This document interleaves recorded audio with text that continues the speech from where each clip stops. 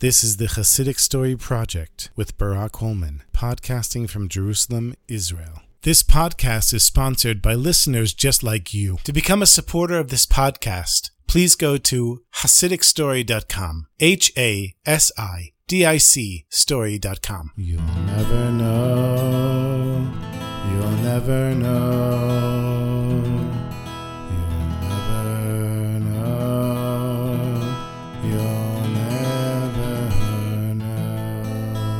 Last week I told you a story about the birth of the Shpoler Zaidi, Reb Aryeh Leib of Shpola, who got a blessing from the Heilige Baal Shem Tov. And I mentioned that he was called the Dancing and Singing Rabbi, and that I would tell you the story another time. So I decided now is the time. And here's the story about the Shpoler Zaidi. He was known after the davening on Friday night to dance and sing after the davening, while the Hasidim would stand and sing along with him. They would stand in a circle, and the Rebbe, the Shpoler Zaidi, would dance in circles and jumping up and down and doing flips and somersaults. And it was truly impressive. And one Shabbos, the son of the Maggid Mezrich, who of course everybody knows was the successor of the Heilige Baal Shem Tov, and was known as the Malach, the angel, Reb Avraham, who, by the way, I have stories about him as well. Reb Avraham the Malach, he says to the Shpoler Zaidi, "Tell me, Reb Aryeh Leib, where did you learn to dance like that?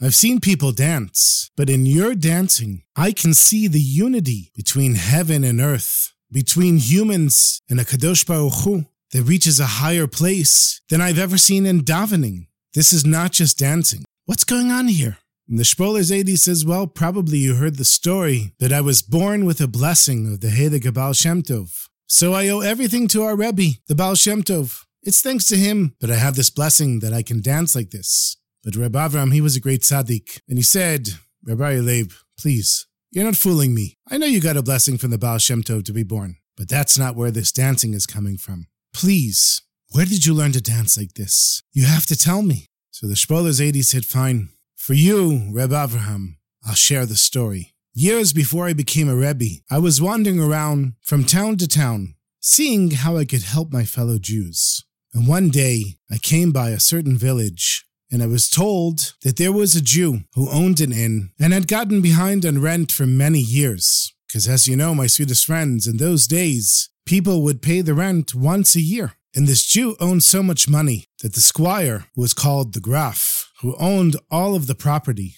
and was a great anti-Semite, he decided he had no more patience for this Jew, and he was going to throw him into prison. There was nobody to rule over this Graf, so when he said the Jew goes to prison, that was it. There was no court, there were no judges, there was no appealing. Just makes you appreciate what we have today, my sweetest friends. And so, he took the Jew and took him down into a deep, dark dungeon. And there the Jew sat. Once a week, the servants of the Graf would lower a bucket of water and bread.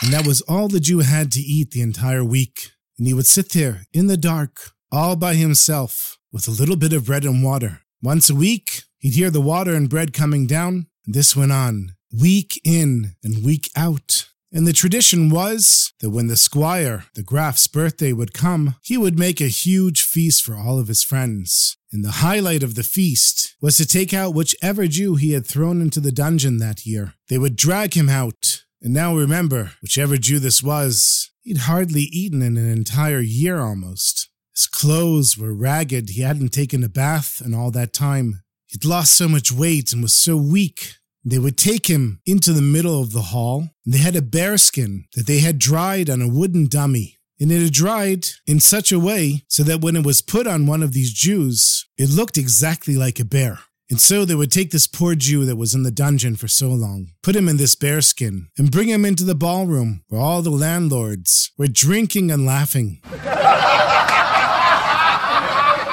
And then they would tell this Jew to dance to whatever music the musicians played.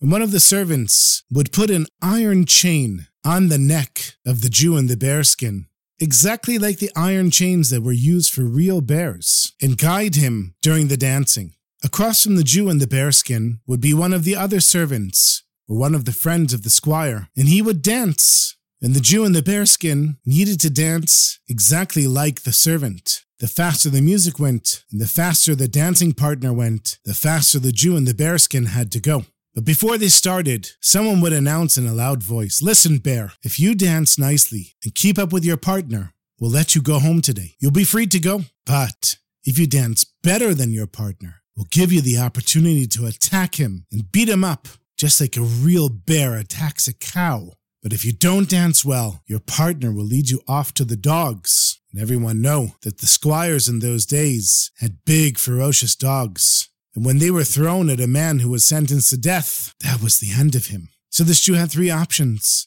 He could keep up with the dance partner and go home that night. He could dance better and get his revenge. Or if he didn't dance well enough, that was it for him. And after all the time in the dungeon, just living off of bread and water, this Jew could barely walk straight. And by the time they put the bearskin on him, it was so heavy, he couldn't even stand up straight. No Jew had ever survived this. Every year, the Jew would just collapse from exhaustion, and off to the dogs he went. It was at this point, the Shpoler Zaidi, who's telling the story, says that Eliyahu Navi, Elijah the prophet, came to me, and he said, "I'm going to give you a special mission, Rebbe Aryeh Leib.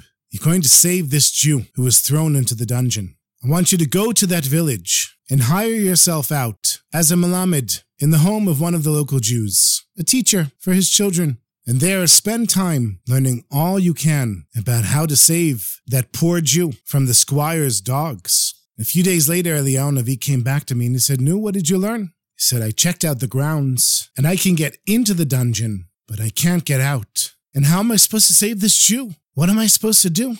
So Eliyahu Navi said, "You're going to lower yourself into the dungeon and you're going to pretend like you're him and you're going to replace him in the bearskin. Because of course, you're healthy and you can handle this. And he'll escape from the prison and be able to go back home that night." But the Shpoler Zaidi said to Eliyahu Navi, "But I don't know the first thing about dancing. I don't even know the names of the dances. I've never danced anything in my life. You want me to out-dance one of the squire's friends or servants while wearing a bearskin? How am I supposed to do that?" And Eliyahu Navi said to me, "I will teach you how to dance." And so, over the next few days, every day I would meet Eliyahu Navi, and every day secretly, he would teach me a new dance. He'd teach me the name of the dance, and the dance moves. And it even got to the point that eventually he brought me a bearskin, and I got to practice dancing in a bearskin. And you know, when Eliyahu Navi comes to teach you Torah, you can learn the deepest secrets of the Torah. And when Eliyahu Navi comes to teach you how to dance, he's teaching you the deepest secrets of the Torah, but in clothing it in dancing. So I'd learn how to dance from Eliyahu Navi, and then I did some more preparations, going back every night and trying to figure out how I can release the Jew from the dungeon. And eventually, I figured out that it's possible to lower myself down into the dungeon with a rope because there was a hole at the top. And even though it would be impossible to climb out, I had a plan. So the night before the birthday party, I went through a hole under the fence into the garden and found the dungeon. And with a rope and iron pegs and a sledgehammer, I was able to slowly lower myself down into the pit. When I finally got there, the Jew was so shocked he could barely breathe. He's like, "Who are you? What demon are you? Are you a ghost? What's going on here?" And the Shpoler Zaidi said, "My sweetest friend, you have nothing to worry about. Elijah the prophet sent me here to save you." He said, "Save me? Now you're stuck in the prison here with me. There's no way out of here. We're both doomed. What a fool you are." Shpoler Zaidi says, "My friend, don't give up. We know that there's no despair in the world. Ein shum yi'ush be'olam klal."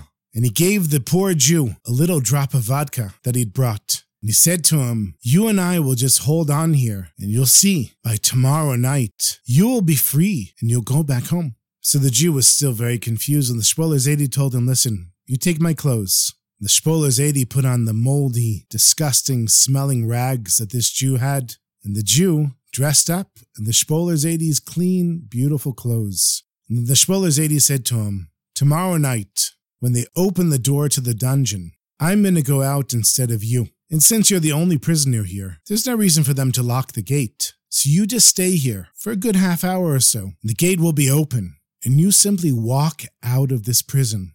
Go back home, and I'll take care of the rest." The next night, late at night, they heard the gate opening, and a half-drunk servant called out the name of the poor Jew and told him, "Get out! Moishi, let's go. And the Spoiler Zaidi came crawling out on all four limbs with his head down, dressed in the clothes of the poor Jew, so that the servant wouldn't be able to recognize him. And he groaned, and he stumbled as if he couldn't walk. And immediately the servant threw the bearskin over him and tied it firmly around his body, and then put the iron chain around his neck and led him along, whistling a song on the way up the stairs of the dungeon. The night of the party, the poor Jew heard the sound of the squire who had imprisoned him, and he said to the Spoiler Zaidi, "He's there. I'll tell you exactly what he looks like." And the poor Jew described to the Spoiler Zaidi exactly what the squire looked like, so he would know to take his revenge. And when he was led into the ballroom, all the squires and landowners there, they laughed and clapped. They were so excited.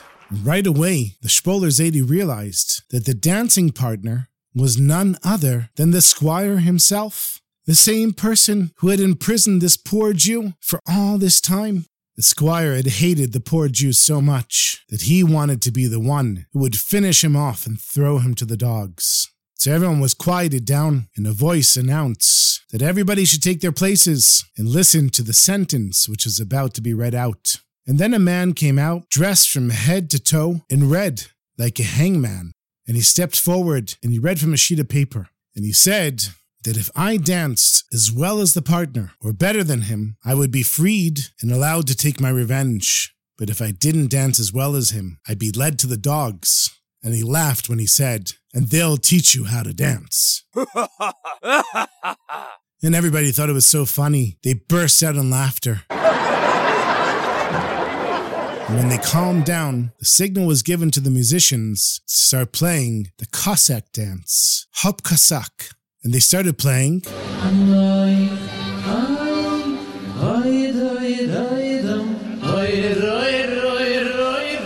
And immediately the squire started dancing, and he danced quite well. And then he motioned to me in the bearskin to start dancing across from him. And at first, I didn't want them to know that I knew what I was doing. So I kind of stumbled a bit, and everybody laughed. And I had a hard time lifting my legs and arms. And everybody was getting ready to throw me to the dogs. But then the music picked up even more. And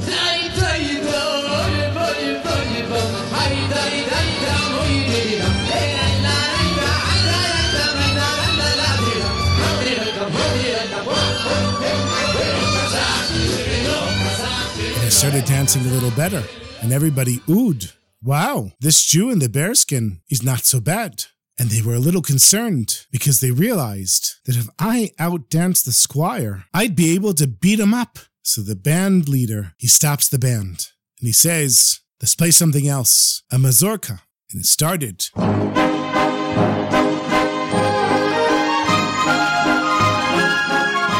The partner took me by the hand, and since I knew all the dances, since Eliyahu Navi had taught me, I knew this dance as well. And he twirled me through the steps of the dance, and I sensed that the squire had had a bit to drink before, and he was about to fall. But I knew all my moves, and so I danced better than him. And at some point, between the drinking and the shock that I knew how to dance so well, he spun and fell over.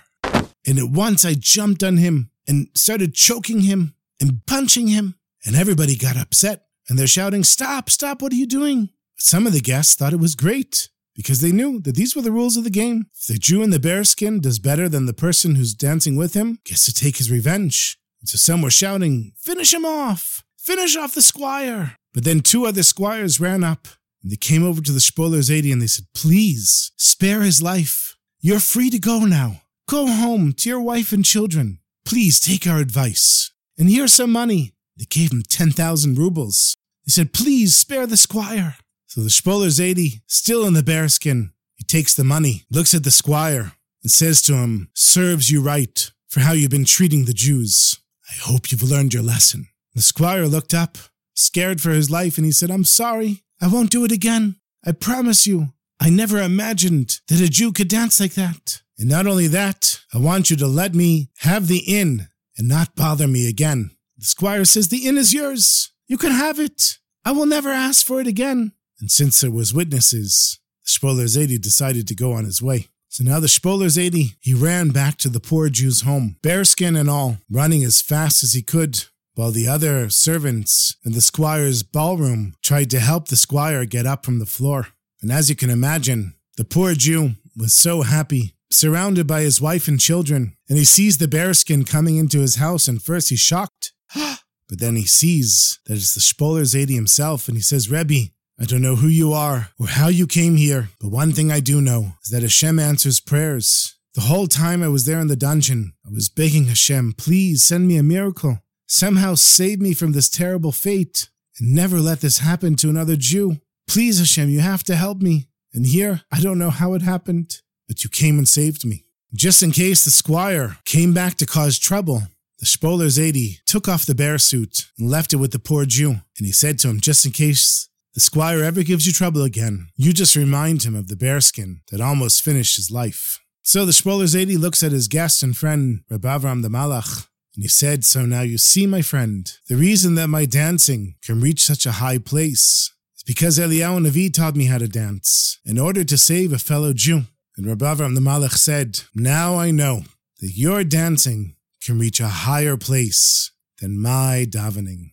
On Purim, and also during other Farbrengens, the Lubavitcher Rebbe would ask the Hasidim to sing the Hop Kasak Nigun, which was also known as the Nigun of the Shpoler Zaidi.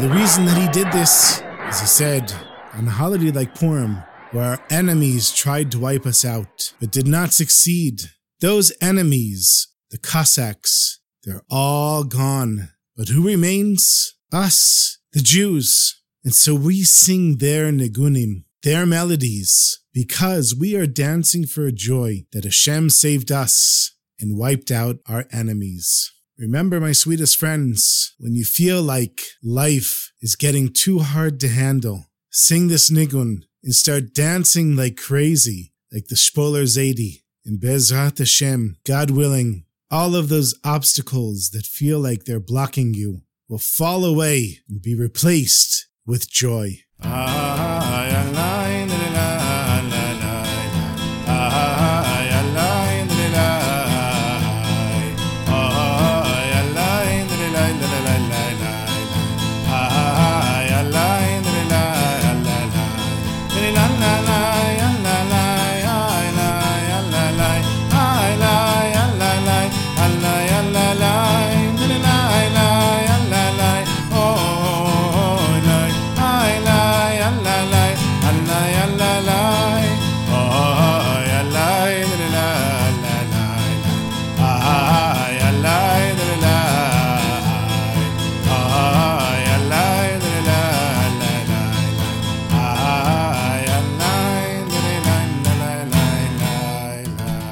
Thank you so much for listening, my sweetest friends, as always. I want to thank the new supporters of this podcast, the Cohen family and their children, Reina, Yoshua, and Levi Yitzchak, of course their parents, and to Chris Smith, who sends me a contribution every now and then. Thank you very much. And of course, to my two sweet children that still listen to the podcast, Eliana and Levi Yitzchak, and Shuvi, Natan Chaim, or Avigail, who sit on the stairs for them. Thank you so much for your contribution and becoming supporters of the podcast. And thank you everyone for listening and for sharing and for retelling the stories. If you want to become a supporter of this podcast, you know where to go. My website's at chasidicstory.com. And please make sure to share this with somebody who doesn't know about it yet. Believe it or not, there's still people that haven't heard of the Hasidic Story Project, and you can help them by just sharing the link and telling them about the stories. Thank you again for listening, and I hope you have a wonderful Shabbos, and I look forward to our next story together.